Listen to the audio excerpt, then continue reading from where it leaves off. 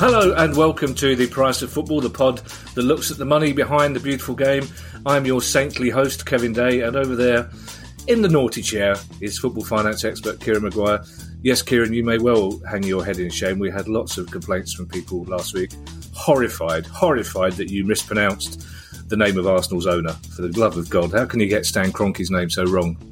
I mixed him up with the Crankies. An easy mistake to make.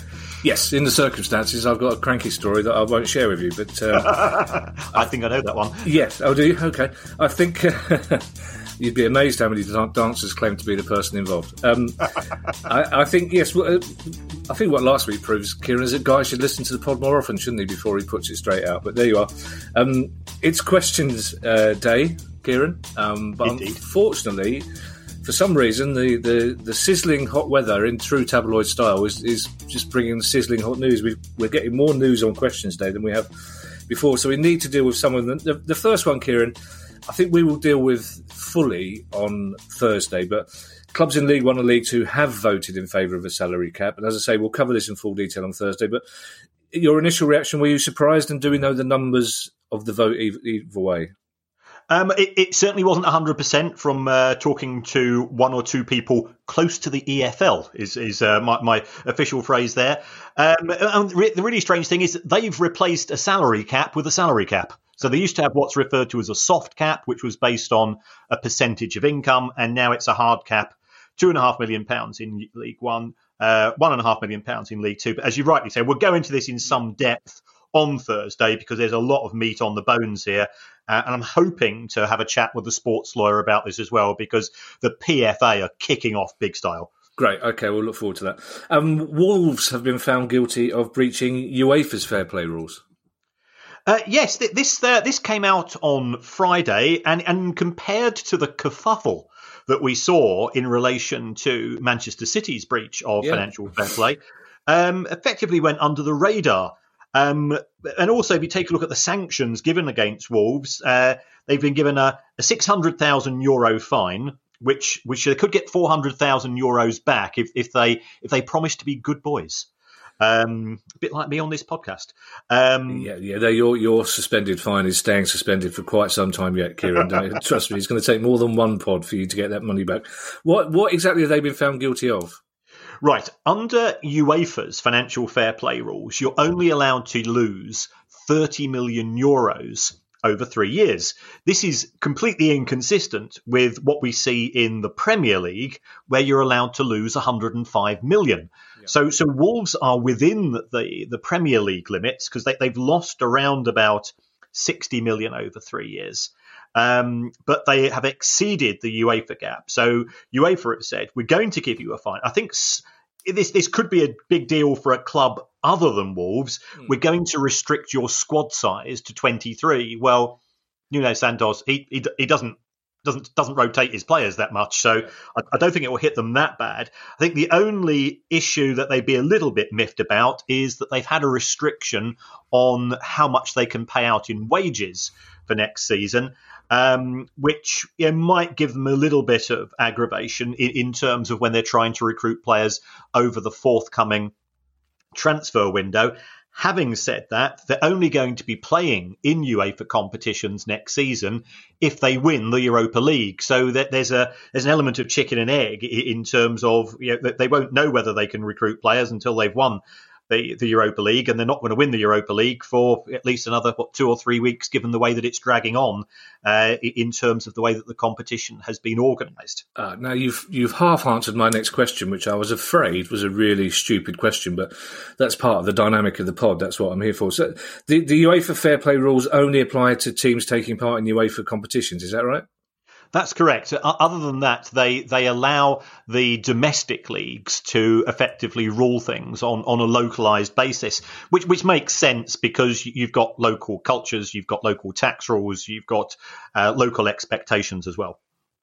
Now, this next story is obviously a bigger one in the London press than elsewhere, but Paul Elliott and Chris Farnell have both had their applications to take over Charlton Athletic rejected by the EFL. The Evening Standard was very upset by this, saying it affects Charlton's future. because they may go out of business. But for once here, I'm almost going to feel like I should defend the EFL because they're kind of damned if they don't and damned when they do, because we rightly have a go at them when they don't step in and say these people are not fit and proper persons, and now they have stepped in and said these people are not fit to run Charlton. They're still being complained about. Yeah, it's a really awkward one because Charlton have had a really bad run in terms of owners over the course of the last 12 months. They started off with Roland de Chachelet, who was unpopular with Charlton fans. And I always used to say, well, he might be unpopular. I can fully understand that Charlton haven't performed well on the pitch, but he did put his money where his mouth is. He did lend the club substantial sums of money. He effectively then sold Charlton for £1 to Matt Southall and Tanoon Nimer. But they couldn't prove to the EFL that they had funding. So Charlton immediately went into a transfer embargo. Those two fell out quite spectacularly early on because there were allegations being made about inappropriate levels of spending. So therefore they put the club up for sale. And now we've got these two guys. One of which is a guy called Chris Fennell. He's a lawyer. He lives in Hale in Cheshire, which is just around the corner from where I used to live. He advised Cellino when he was acquiring Leeds, so that was quite a notorious guy. I think he was also involved with coming up with a Brazilian priest who was going to take over Bury Football Club. A few years ago, he was accused and then acquitted of attacking his wife. So that was quite juicy. So there's quite a lot of stories going around about him. And then yesterday, a bunch of Charlton fans, by all accounts, turned up at Chris Farnell's offices to, in South London terms, have a word with him. Right. And that didn't go down too well. So his other partner is a guy called Paul Elliott, who he's just described as a businessman. Oh, right. Now I've got lots of uncles who are businessmen. Yes. And that's how they like to describe themselves as well. And I'll say no more than that. Legitimate businessmen, I think you'll find, Kieran. Oh, absolutely. Is there... I mean, of course, there are causes for concern at Charlton, but the standard in London is clearly suggesting that if Charlton don't find new owners by the time the new season starts, the EFL may not let them take part. That is a genuine chance of that happening. Remember, the owners are not putting money into the club. So Charlton, they've got a transfer embargo. They're going to have to sell players, I think, to pay the bills over the course of the summer. Lee Boyer is, who let's admit, he's never a guy that looks happy at the best of times. He's looking even more downtrodden than ever. Could Charlton become the next Bury? You hope not, of course, but it's getting worse and worse. And I think it does go back to issues of governance in terms of the transfer of ownership, and the present rules simply do not work. And off the back of that is a question from Phil Clark, and I think I already know the answer to this, Kieran, because we do, strangely enough, talk before and after the pod, mainly me pleading with you not to say things that's going to get us into trouble. But Phil Clark reports that Charlton have sold off their sell-on clause for Joe Gomez. Can they do that? And if they can, says Phil Clark, isn't the buyer taking a hell of a risk? They're perfectly entitled to do that. Are they? Yeah. You can sell a contract for practically everything. So this is a what's referred to as a contingent gain for Charlton should Joe Gomez be sold by Liverpool Football Club. And you can effectively take out, it's a glorified insurance policy that right. We don't know whether he's going to be sold or not. Somebody comes along and says, well, I think he's going to be sold at a potential profit of 10 million, 30% chance of that happening. I'll give you 3 million now. And that's fine. Brighton did something broadly similar when they sold Gareth Barry to Aston Villa. They had a big sell-on clause, and then, as you know, my club, we were skint at the end of the last century. And we sold the Gareth Barry sell-on clause for about less than £1 million, which proved to be not the greatest deal in the history of the club. So how much, as a matter of interest, not that I'm interested remotely in anything that Brighton do, but as a matter of interest for grown-ups listening to this, how much did Brighton lose out eventually then? I think it's around about 4 or 5 million. As much as that? Yeah. Oh, okay. All right. Now, this next story would be funny if it wasn't. It is quite funny. I'll probably get in trouble for saying this.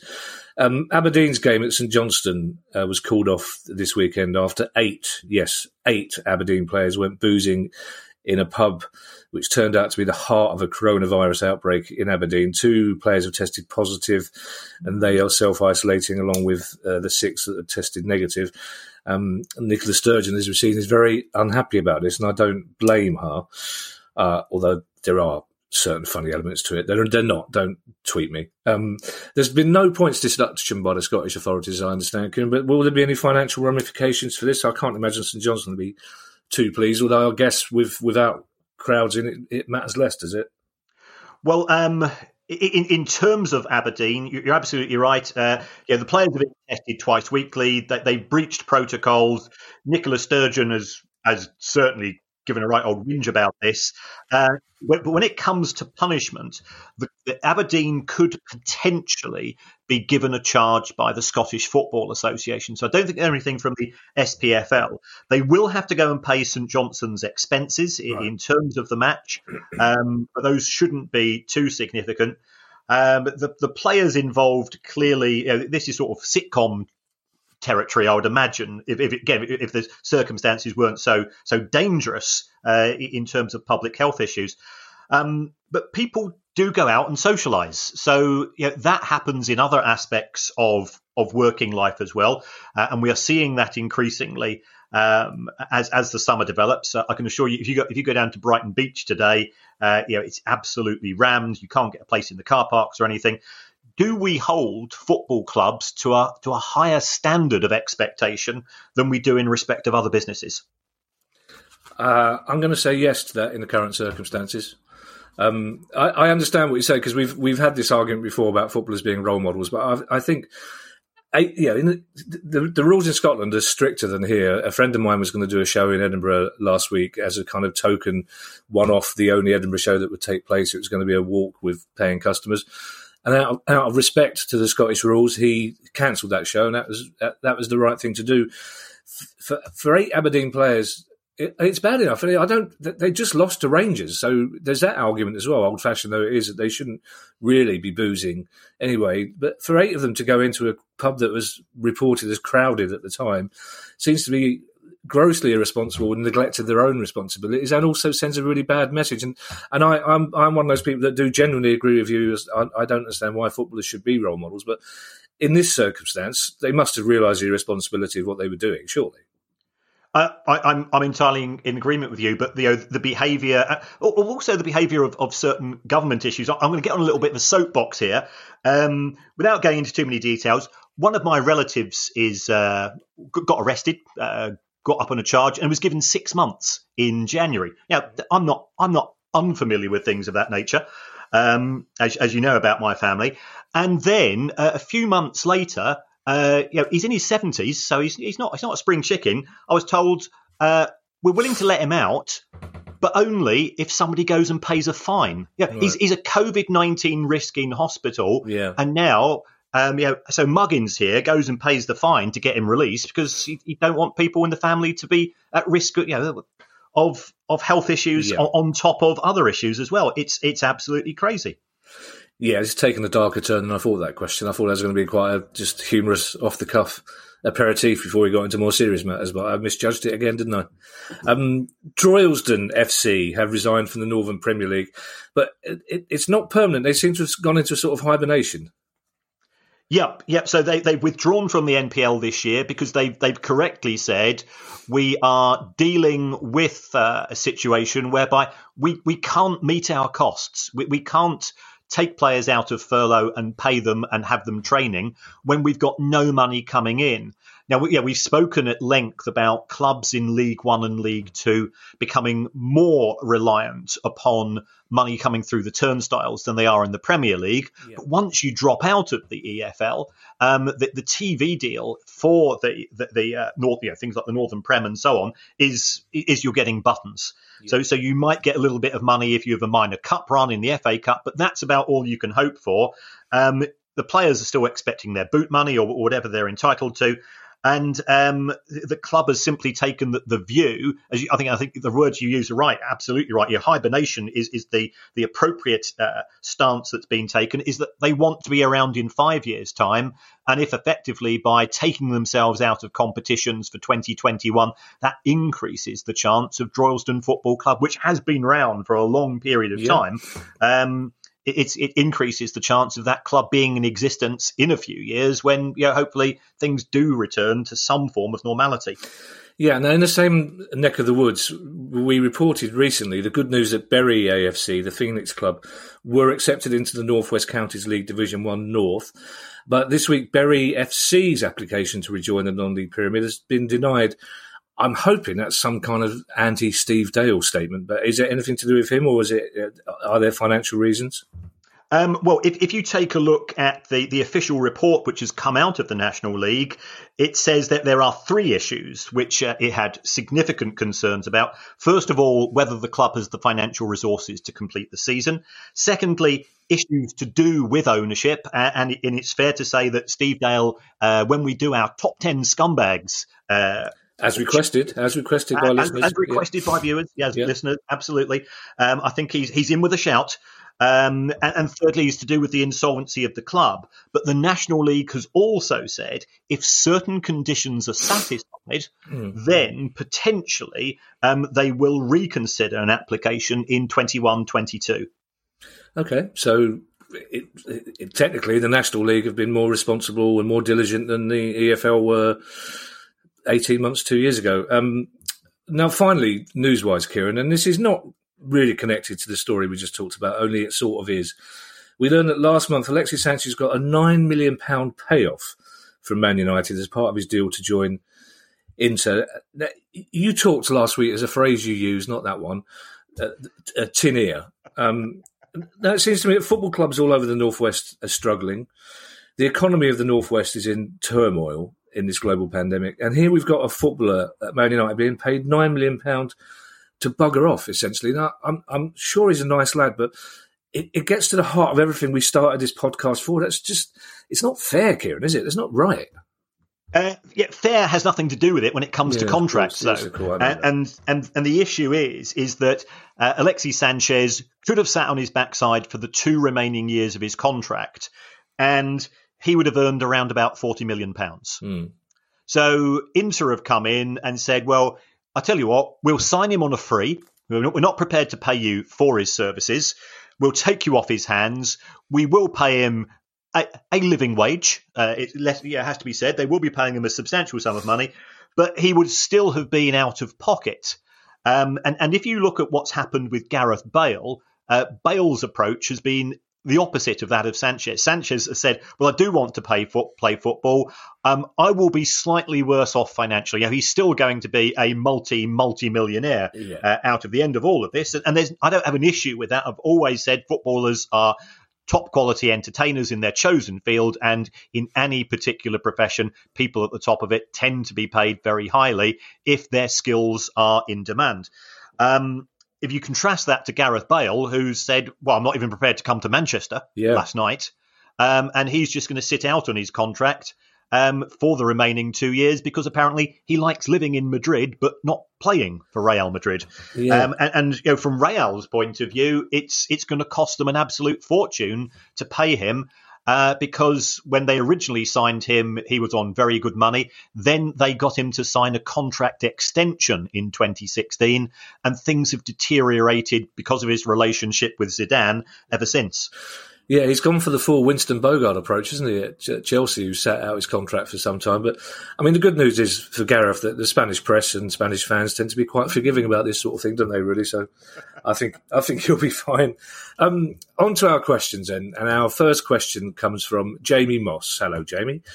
I'm not going to say hello to everybody because we'll be here all night as we've got a lot of questions, all very good ones. But Jamie's question is, Bolton Wanderers women's team have split from the parent club because they think they will be able to better market themselves and raise funds.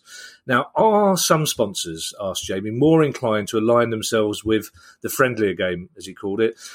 Is there more value in a standalone deal than a joint one with the men's club? And I think this is something, in the next 2 years, Kieran, I think we both agree that gambling sponsorship is likely to disappear. So football clubs, both men and women, will be looking for friendlier sponsors for the friendlier game, I guess. Correct, absolutely. I mean, what we are seeing in terms of women's football is that there isn't a huge overlap between people who are watching men's and women's football. So it's attracting a different audience. Yeah.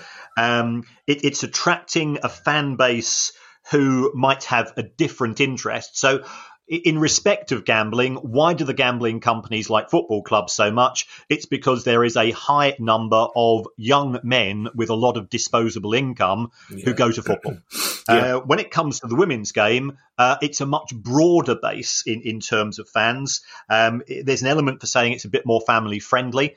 And therefore, in terms of getting arrangements with sponsors, you can see the benefits in having a standalone women's team. Also, there is a genuine danger that given what's happened in the men's game, clubs are looking to cut back and they're saying, well, the women's team's losing money, so we're effectively going to either jettison it or give it so little support, they'd actually be better off by themselves. Being independent, they'll be able to have a marketing person whose pure aim and focus is to generate money for the women's team, as opposed to a marketing manager who's trying to get the money for the men's team. And once a month on a Thursday afternoon, he goes, oh, but I'm going to do something about the women's team as well. Yeah. This occurred to me as you were talking, actually. I might send this in as a question for next week's pod. I won't ask you now because it will take some research. But because obviously every club in the Premier League, the children's shirts or the under-18 shirts don't have the gambling sponsors. They have different sponsors. So I'll ask you next pod, Kieran, how much is spent sponsoring those shirts as well, because I imagine it'll be slightly less. Now, question number 2 is from Mike Slattery. You'll like this question, Kieran, because Mike has a similar background to us. Mike Slattery sends greetings from the Irish West Coast. Kerry, to be precise, although he explains that he's exiled in Cork City for a while now. I could think of worse places to be exiled. And that's why I love having Irish blood. First of all, you get the intro to the question. But only in Ireland would a man consider himself exiled when he's 62 miles away from home. Basically, which is there are parts of Cork and Kerry that are less than 62 miles away, but he's exiled in Cork City for a while. But he asks a very good question. It seems, says Mike, exiled far away from his hometown, it seems that a number of clubs have taken out loans with the Macquarie Bank in Australia, including Wolves, Leicester, Sheffield United and Bournemouth. And some of the loans, I'm quoting, have been secured by mortgaging future TV rights income. So Mike's question is a very good one. To what extent might this have influenced some clubs towards completing the current season rather than having it voided? And how is this going to affect Bournemouth now they're relegated and, of course, their future TV rights will be so much less? Right. Macquarie Bank, who are sometimes known as the Vampire Kangaroo, having done a bit of research on this. Nice. That's not a bad nickname. I hope they've got that tattooed. Yeah, they've been involved in a few shenanigans, which haven't gone down particularly well in terms of some of their other deals. They have lent money to football clubs, and there's a logic in doing this because the broadcast fees come in instalments over the course of the year, and it could be that the club wants money, a bit more money for the transfer market or to pay some of the early wage bills and things of that nature. And what they do, and they do this for both broadcast deals and some transfer deals. We have spoken about this factorization of transfer deals. And what they do is that they say, we'll give you the money up front. You effectively give us the next check, which is due from the Premier League or which is due on the transfer. And I think they're charging interest of around 6 to 7%, which is a lot higher than Manchester United and Spurs are paying. But the clubs involved wouldn't necessarily have the same degree of guarantee of being in the Premier League. When it comes to Bournemouth, what Macquarie will have done is they will have said, we'll give you an advance, and it's going to be secured over the next 3 sets of instalments, 2 of which are due from the Premier League. And the third one, it could be the Premier League or it could be the Championship in the form of a parachute payment. So that's going to impact upon the amount of money we're prepared to lend to you in the first place. So the bank are pretty secure with regards to that. Yeah, they're smart cookies. That they're not going to put themselves at risk. See, you make the conversation sound, Kieran, rather simple, as though it's just two chaps or two ladies having a martini somewhere, socially distanced, and they come up with this. But presumably there are months of negotiation going into these deals. And who approaches who first? Does Macquarie approach a club in the Premier League and say, look, do you want some money up front? Or would a club like Sheffield United, Leicester, go to them and say, look, I understand you do a bit of deal. I understand you're a businessman type bank. Well, I mean, business cards will have been sent out at, when there's meetings held by Premier League and there's presentations by banks, and Macquarie are a very, very successful bank. So ignore my earlier sniping. And then it's a case of building up a relationship like it does with any lender. So the club will normally say, well, we've done a cash flow forecast. It looks like we're going to need some money. Perhaps go to their existing bank. The existing bank feels a bit twitchy about it. And then you go to the likes of Macquarie. There's also a bank called Close Brothers, who are quite involved in this. Santander have started to get involved in this. So the banks have realised that it's quite lucrative from their point of view. Football in the Premier League is reasonably secure because you have got guaranteed payments on guaranteed dates in respect of the deal. And therefore you go ahead on that basis. All right. So if and when the crowds come back to football and I'm wandering past a hospitality box and I hear a load of pissed up Aussies, it's time to get slightly worried. Our next question comes from Steve Gedge. I think I can probably answer this because it's a simple question. Steve has asked, do we know if clubs will be allowing away supporters in when fans are allowed back? My understanding is that the government, despite the cancellation of pilot schemes last week, the government is still looking to get fans back in some proportion by October the 1st. But I understand that we're probably not looking at away fans at all next season unless there is a vaccine before the start of New Year. I would guess, Kieran, as well, that common sense would say that if a club's only allowed 20% capacity, 30% capacity, they're not going to waste 5% of that on away fans, are they? And, God forbid this is still going on. You won't want people travelling around in large numbers anyway. Yep, you've answered the question. Right. I did get very, very excited because I initially thought, blimey, he's the guy from The Wedding Present, but then I realised it was David Gedge. So I got, blimey, huge wedding present. So you know what, Kieran? That's in a way that surprised me almost as much as your statement last week. Because if I'd had a bet with Ali as to what band might get mentioned today, Wedding Present wouldn't have been one of them. And I've got a feeling there's probably you and I, a regular listener called Martin Searle, maybe two of the other 40,000 odd people listening to this as we speak, will be going, I might check my old Wedding Presents. But yes, carry on, Kieran. Sorry, that did make me chuckle. Sorry. So in respect of away fans, we're going to initially return, in theory, to a restricted audience. And there's got to be home priority. Can you stop saying audience, Kieran? I know I'm a lovey, but I know that seriously. Sorry, restricted fan base. Thank you. Now, there's got to be a priority given to season ticket holders. Yeah. So, we've had this discussion on more than one occasion.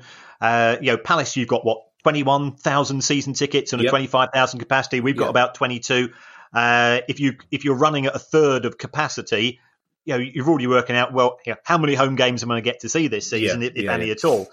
There is no way that clubs are going to want to incur the extra costs of stewarding, for example, because if you have just home fans, you can really cut back down on your stewarding costs.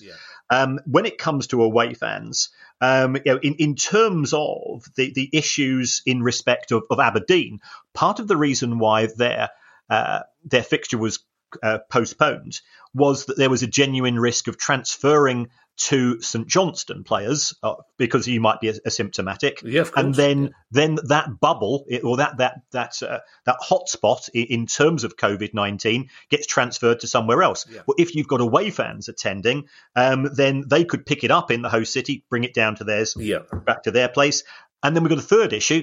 how are these away fans going to get to matches? Well, they're going to be in transport. They're going to be in coaches. And we're still trying to restrict to a certain extent sort of having large numbers of people on board public transport, or you wouldn't want necessarily 4 people from 4 separate households getting into a car to go to an away game. So I think for all of those reasons, there'll be no away attendances this season until, as you rightly said, until we get a successful vaccine and people start taking the vaccine. Because remember, there will be idiots on Facebook claiming that it's all some type of government plot and therefore they won't take it themselves. Don't start me on that. Really don't start me on anti-vaxxers, and seriously. Now, our next question is from Aidan Harris. And it's a quick question, says Aidan, about the Irish League, which again proves that Guy's not really paying attention at the moment, because I would have put the 2 Irish questions together, basically. But I thought I'd just, Steve Gedge's question about away fans was chucked in the middle. So I thought, it's not my job, is it? I'm not paid enough to sort questions out, Kieran, am I? Neither of us are paid enough. Neither of us are paid enough to work out where questions should be going in this linking thing. But Aidan's question is actually, it's an interesting one, because we've talked about it with the English FA. Aidan says the Irish FA rents the National Stadium, Windsor Park, from Linfield, an Irish League club, of course. But how much do Linfield make out of that? And does that give Linfield an advantage over other teams in the league? Right. Well, the first thing is I went in to take a look at Linfield's accounts, and here is back on Soapbox. They use abbreviated accounts, so I can't tell how much is. And then, of course, I can use my old fact. This is Companies Act 2006, Section 442. Yeah, the irony of this is not lost on me. But Linfield lost £200,000 in 2018-19, and that's all I could discern. They will have had rental income, so that will have allowed them to compete in terms of the transfer market and so on. If you take a look at most of the other clubs in the Irish League, so I looked at Derry City and some others, most of them were tending to be breaking even. So I think Linfield actually need the rental income coming from the Northern Ireland Football Association, because if not, their losses would be even more significant. And they're an important part of the Irish League. Mm. Hi, I'm Steve Lemack, and every week I'm joined by Music Ally's Head of Insight, Stuart Dredge, on The Price of Music, the weekly podcast all about the money behind the music industry. In each episode, we discuss the very latest goings-on in the music business and dig into the finances behind the big stories. So whether you're a music lover who just wants to know more about what really goes on in the industry, or you're an aspiring musician, manager or label owner who wants some inside knowledge on how Spotify's financial model really works, or what the future holds for independent live music venues, this is a show for you. Subscribe to The Price of Music in your podcast app now. See you soon. One of my uncles used to play for Derry City. He says there is a photograph. It's blurry. It could be him. It's very hard to tell. I mean, it's kind of a low rent boast, isn't it, really, that you played for Derry City in the 60s? But he kept it realistic, which is something. He did play for Derry City.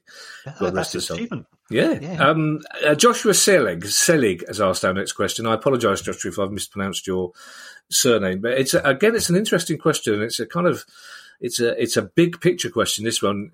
Joshua says, with the City Football Group and Red Bull buying a number of clubs across the world, do you see other groups emerging to do similar? And here's the interesting part of the question. Sorry, Joshua, I didn't mean to imply the first part of the question wasn't interesting. It was, but this is the one that I hadn't thought of. Is there a specific reason why these groups acquire individual clubs, or are they just on the lookout for clubs that come up for sale and they think, right, this will be part of the group? Right. There are advantages on having a multi-club approach. First of all, it allows you to centralise costs and spread them to the low tax areas, to the low cost areas, and so on. It's actually quite beneficial to Manchester City, because if you take a look at the number of employees that Manchester City has, it's around about 400. Now, that's half of Manchester United, that's half of Chelsea, and so on. So some of the jobs within the City group are effectively being farmed out to New York and Melbourne and so on, which helps City in terms of compliance with FFP. So there's that an advantage. Also, from the geographical issue that Joshua raised, What these clubs are trying to do is to have some form of talent ID in individual areas of the world. So if you take a look at CFG, they've got a club in Uruguay, they've got a club in Japan, they've got a club in India, they've got a club in China, they've got a club now in Europe, they've got a club in Australia and the US. So if their local scouts manage to spot someone who they think, well, we're not convinced he'll necessarily be good enough for the City, but we want a chance to see him develop. And if he does turn out to be good, he's already at one of our umbrella clubs. So therefore, once he's within the umbrella, we can transfer him relatively cheaply to City or to New York City, and then the club benefits from that. I mean, I think a classic example of that was Aaron Moy. Yep. He was discovered in Australia. He seemed to go from Melbourne City to Manchester City effectively on a free transfer, and then City managed to sell him to Huddersfield for 10 million without him ever playing for City themselves.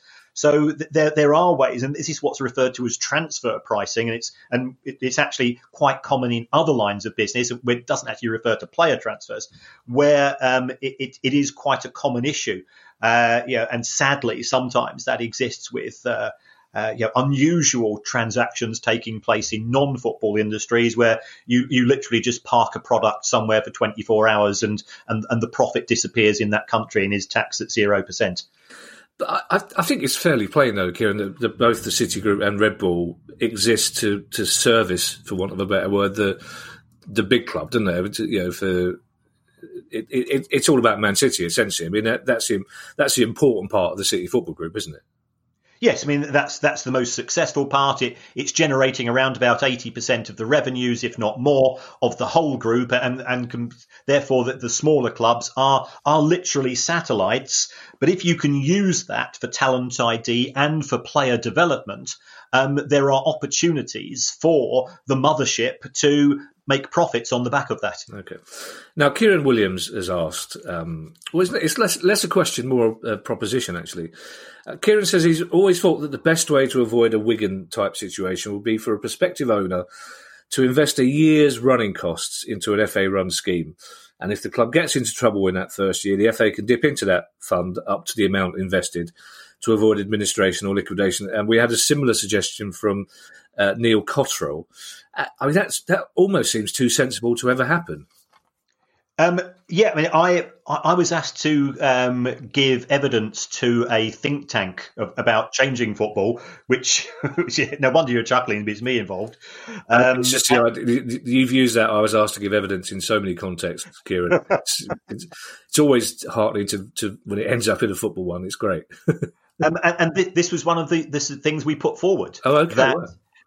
If an owner comes in, then you put money into what's referred to as an escrow account, which is independently kept of the club and the owners.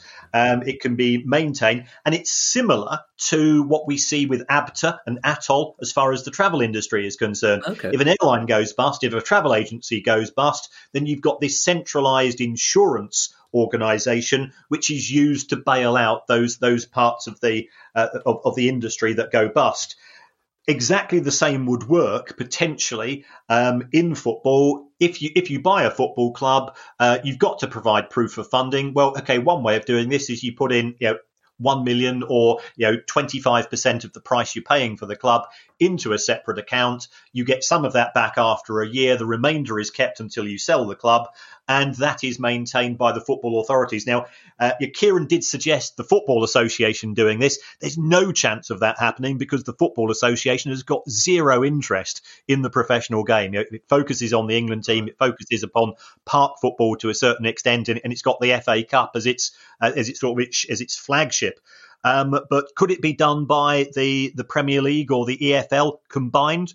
I think potentially it could do. Why is that unlikely to be the case? Well, we've already established that both the Premier League and the EFL ultimately are members' clubs, and they operate in the best interests of members. Now, if you go to the members and say, well, we think it's a really good idea that you put your hands in your pocket and put some money into an insurance scheme, which you might get back in a few years' time, they'll say, well, we'd rather not do that. So in principle, am I keen on this? Yes. Do I think this has got a chance of happening? Sadly not. Do you know what? If Guy's listening, and I think he probably will be listening to this one with his fingers crossed very tightly, I wouldn't mind adding that to Thursday's pod, the Stories pod, because even I am not entirely sure of the demarcation line between the FA and the EFL and the Premier League. I think a lot of our listeners will probably share that slight confusion. So I wouldn't mind, I don't know why my voice went up there, it's not that exciting, but maybe a brief discussion on where the FA's influence begins and ends, I think would be an interesting one for us to talk about, along with the salary cap as well. So that's 2 stories already for Thursday. I don't think we'll be short of any others. Still on Wigan, Mark Ridley has asked a practical question. And we've sort of skirted around this before, but not in any real detail. When a club goes into administration, who appoints administrators? How much do they charge? And who pays them, considering that the only reason they're there is that the club have got no money, technically?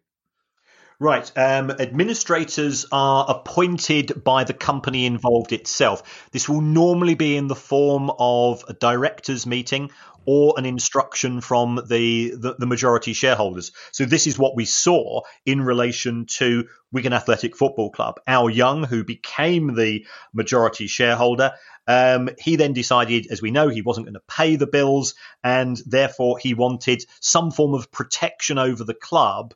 And he did that by appointing the owners, appointing as the owner a set of administrators.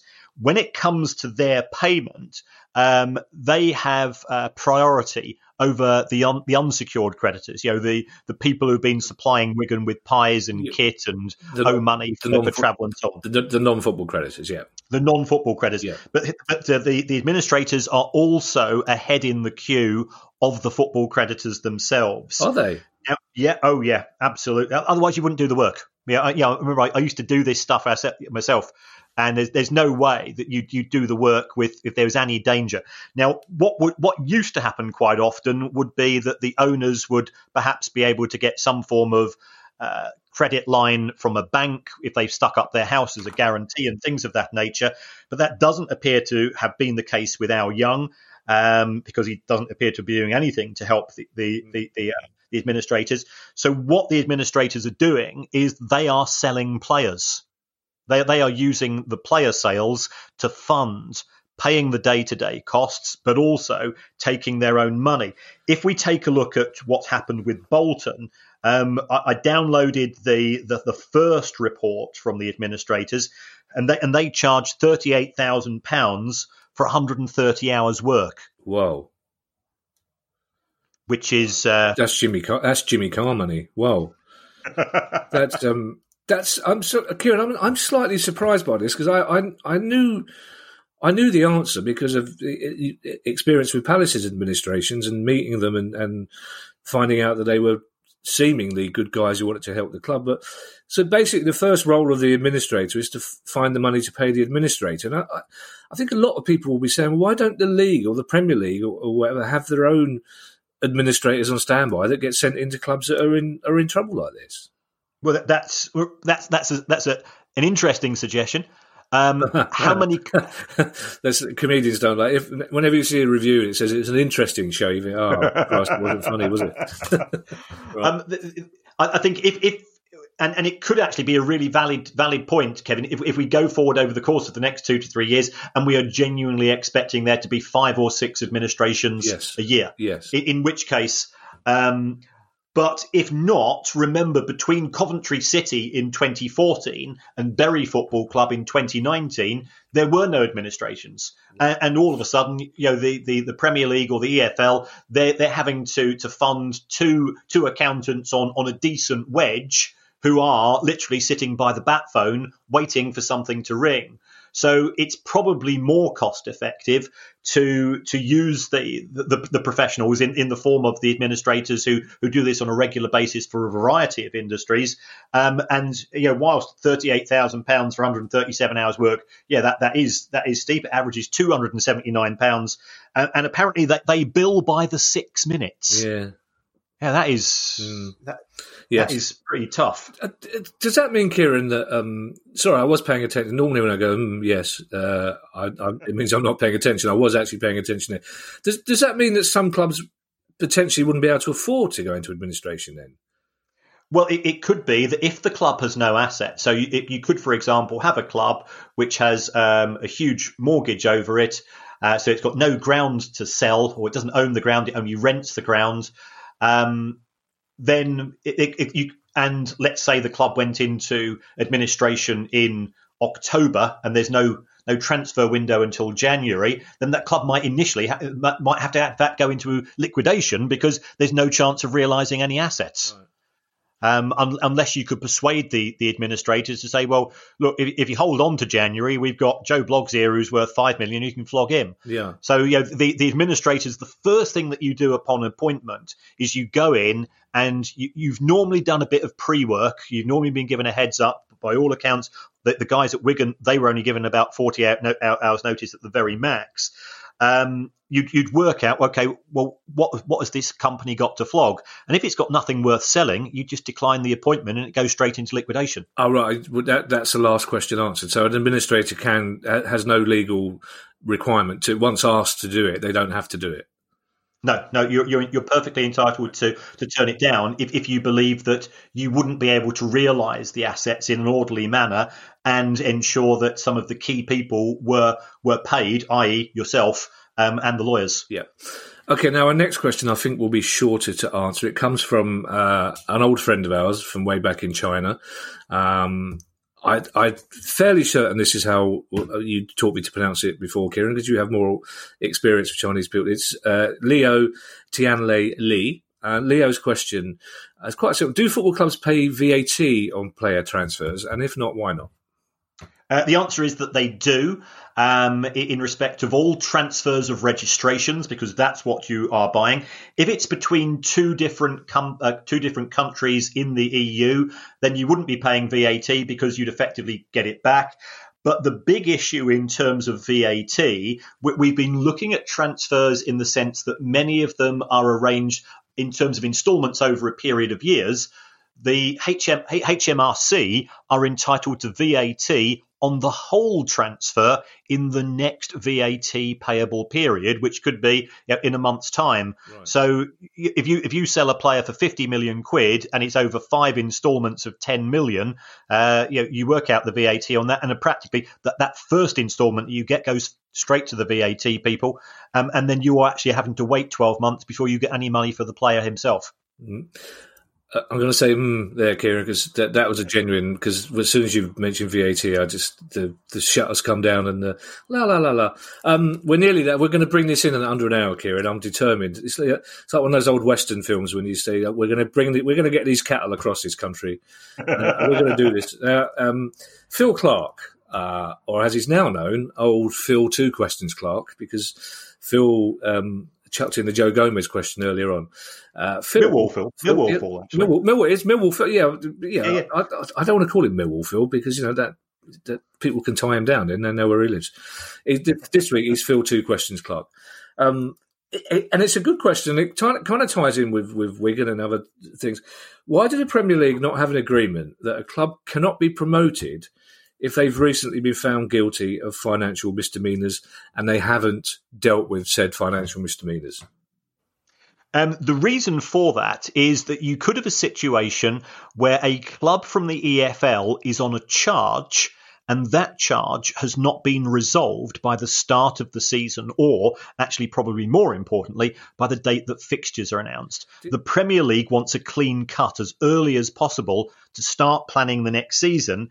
And it also gives out huge checks in June. Normally, each if the Premier League season had finished, non-COVID year, that first check comes in early June for all the clubs, all the members of the Premier League, and they go, they get giddy and start spending it on transfers because that provides the Premier League with a talking point over the summer.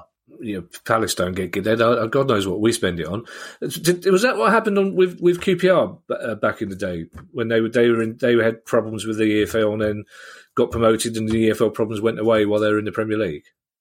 Yeah, I mean, QPR's issues arose in 2014 when they they wrote off, or rather, the owners wrote off. I think it was a £60 million loan due to themselves to the club, and QPR effectively added it onto pie sales that season, and included it as income. The EFL kicked off about that, but it took 3 years to resolve the legal case. Now, as far as the Premier League were concerned, QPR were promoted. They won the match in the playoffs against Derby County. But a guy called Bobby Zamora scoring the winning goal in that particular match. Yeah. The Premier League, they just want to have 20 teams there. They don't want any aggravation or any hassle coming from the EFL. That's why EFL points deductions would never count in the Premier League. They are not the same organisation. They are different groups of individuals. I'm not saying that they don't get on, but the owners of the clubs in the Premier League, frankly, aren't interested in what's happening in the EFL. That's a shame. We've got 2 questions left. The last one is the competition winner. I was going to set up a fanfare sound effects, but see my earlier comments about not being paid enough money to sort the question order out. Vernon, who's a London Owl. Vernon, God bless him, is a loyal listener to the club, loyal listener to the pod. And Vernon basically has been the equivalent of having his hand up at the back of the class, like Lisa, saying, please answer this question. And I forgot to ask it last week, and I apologise. Vernon's a slightly worried Sheffield Wednesday fan. Simple question. If Sheffield Wednesday appeal the 12-point deduction and lose, could they face further economic or points deductions? I consider this to be very unlikely. And the reason for that is Sheffield Wednesday have already been given the maximum deduction in respect of breaches of financial fair play, which is 12 points. Now, you can add to that what's referred to as aggravating points deductions, and that's normally for inappropriate behaviour by the club. But both the club owners in February, when they were charged, and the club itself were found innocent of those charges by the tribunal. I can't see the EFL, having lost twice, coming back trying to have an appeal against that. So if Wednesday do decide to have an appeal, and they've got 14 days from the original appeal date, I think the only issue from their point of view would be the costs in relation to having an appeal. They would be obliged to pay the EFL's costs and the costs of holding the tribunal. In respect of Wigan, remember, we thought it was in the region of £400,000 to £500,000. That's the figure that's been quoted by the press. From Wednesday's point of view, is £400,000 to £500,000 worth 12 points in the Championship? Yeah, my gut reaction that it would be. But until we see the long form of the agreement or the long form of the judgment from the tribunal, I think they're probably holding fire at present.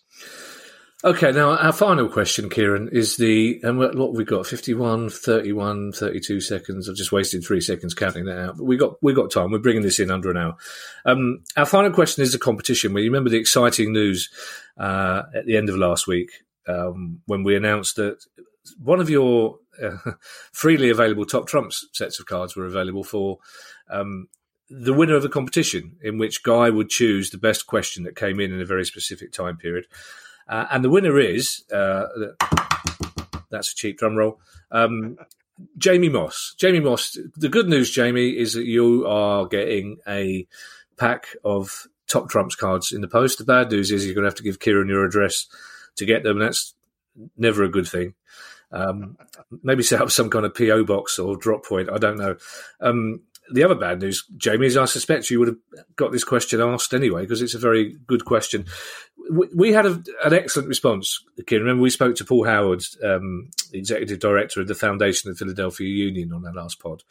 We got loads of Philadelphia fans now. I think or rather the club has on the back of that. So yeah, A, well done on the interview yourself, and B, well done on the interviewee for coming up and just putting forward such a passionate case for community football. Wasn't he great? And also, I don't know why, all the better for being so unexpected, coming from what a lot of English football fans consider an anodyne imitation league. It was fantastic to hear. Oddly enough, there's quite a few Palace fans out there anyway, because we played 2 friendlies against Philadelphia Union a couple of years back, presumably because they were in our price range. And, you talk about Barcelona being invited all over the world. We got invited to Philadelphia.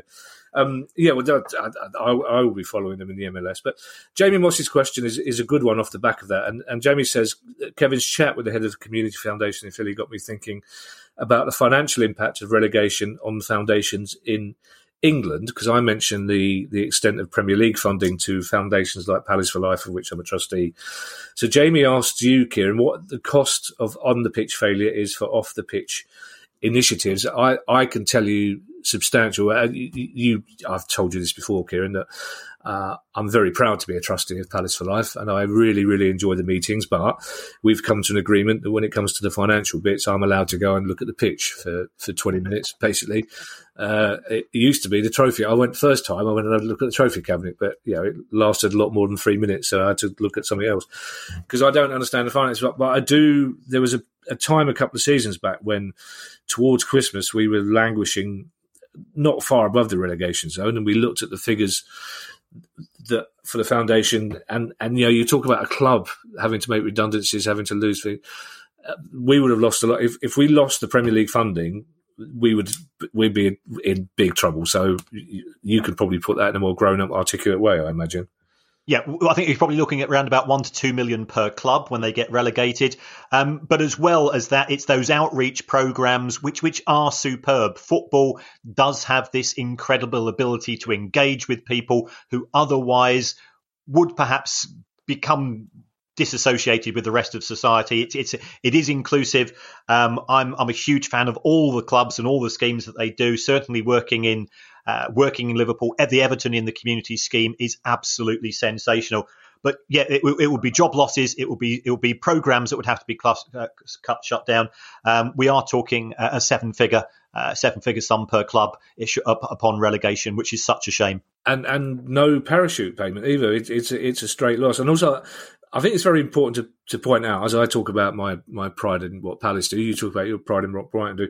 Every single football club in the league has some kind of outreach scheme, some kind of foundation, some kind of trust. From whether it's Palace, whether it's Morecambe, whether it's Accrington, whether it's Tranmere, they're all doing it, and they're all doing remarkable work in their community. And that's why when a club like Bury goes out of business, it's not just the football club and its employees that get affected. It's the community as a whole, and that's why it's so important to keep football clubs. So it's worth thinking about, and it's strange as well because we ask for money. Every football club asks for money, and people go, they must have money. They're a Premier League club, they're a Championship club, but these foundations, these trusts are independent of the clubs, and they need to raise money as well as that, and they're doing fantastic jobs in their community. And and that's why it's such a good question from Jamie, because if a club like Bournemouth, and some clubs like Bournemouth may have an owner who's wealthy enough to pick up the slack, but for other clubs, you're simply talking about money that disappears in the space of 2 weeks. Yep, you're absolutely right. And there are clubs that have been associated with socially deprived areas, and they need the money even more than ever before. Yeah, Kieran, on that note, we keep looking for a positive note to end these pods on, but at the moment it's hard, isn't it? But thank you to everybody for your questions. We'll be back with our usual news pod on Thursday. If you do have questions for us, and I can't stress enough, it doesn't matter how small scale you think it is or how large scale it is, Kieran, I didn't say we will answer it. We won't answer it. I will ask it, and Kieran will answer it. And with his, your mind maps are getting a lot of traction as well, aren't they? Well, you should see the one for this show. It's yes, yeah. It's you won't, of course. Yeah, I know. I see them, but I don't bother opening them. They look nice. In my mind, you had one for flirting with the Baroness. That's what worries me, that you sorted that out. Questions at priceoffootball.com, and we will see you. We won't see you. I wish we could see you. We will talk to you on Thursday. Take care, everybody. Stay safe, boys and girls. And if you do like the show, if you'd like to give us a rating on that purple icon, that Apple thing, we don't understand how it works. We're just two schmucks. But by all accounts, talking to producer Guy, it does affect sort of the ratings. So if you give us a review, you can write whatever you want. Apple apparently don't read the reviews, so you can say they're a pair of losers, it's eyebrow raising stuff, whatever you want. But if you give us a 5-star review, we do put a lot of work into this to try to keep you entertained, and we do appreciate all your questions as well. Yeah, and I can't tell you how worried I got when I heard those first two words, that purple, and then luckily the word was icon afterwards. That's great. Talk to you soon. Bye-bye. The price of football.